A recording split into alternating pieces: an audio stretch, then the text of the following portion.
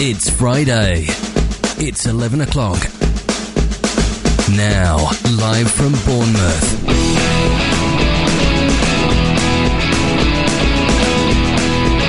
It's Chris Jones.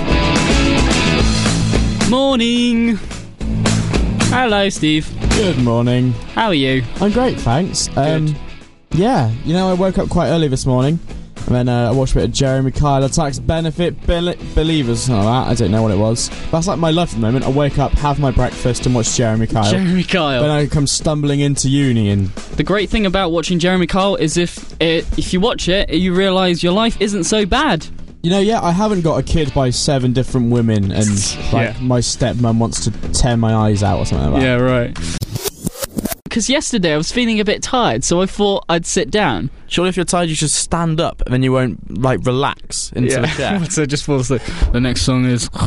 Yeah. Yeah. No, I don't know. I've just realised that I'm actually sat down. Yeah, because, you've been in the studio for 20 minutes God. and you've only just realised. I'm sat down. Thanks. Exactly. Any excuse to play sounds. Yeah. Yeah, that's the car that's broken down outside. Really?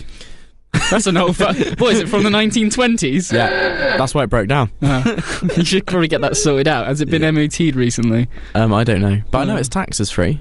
I'm past it. I'd love a horn like that. Get out of the way!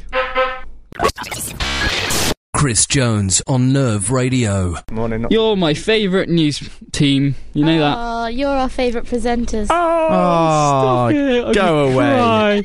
Oh, tell me more. How was your evening last night? My evening was very good. I played, it was really quite boring, but fun at the same time. We played Cluedo and had cream tea. Wow. Wowie. That's not sophisticated.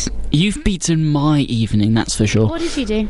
I didn't do much, to be honest. Didn't do that for certain. Cluedo. I was watching MTV in HD for about 2 hours, and that's all I can remember. What day was it yesterday? Cluedo? Yeah.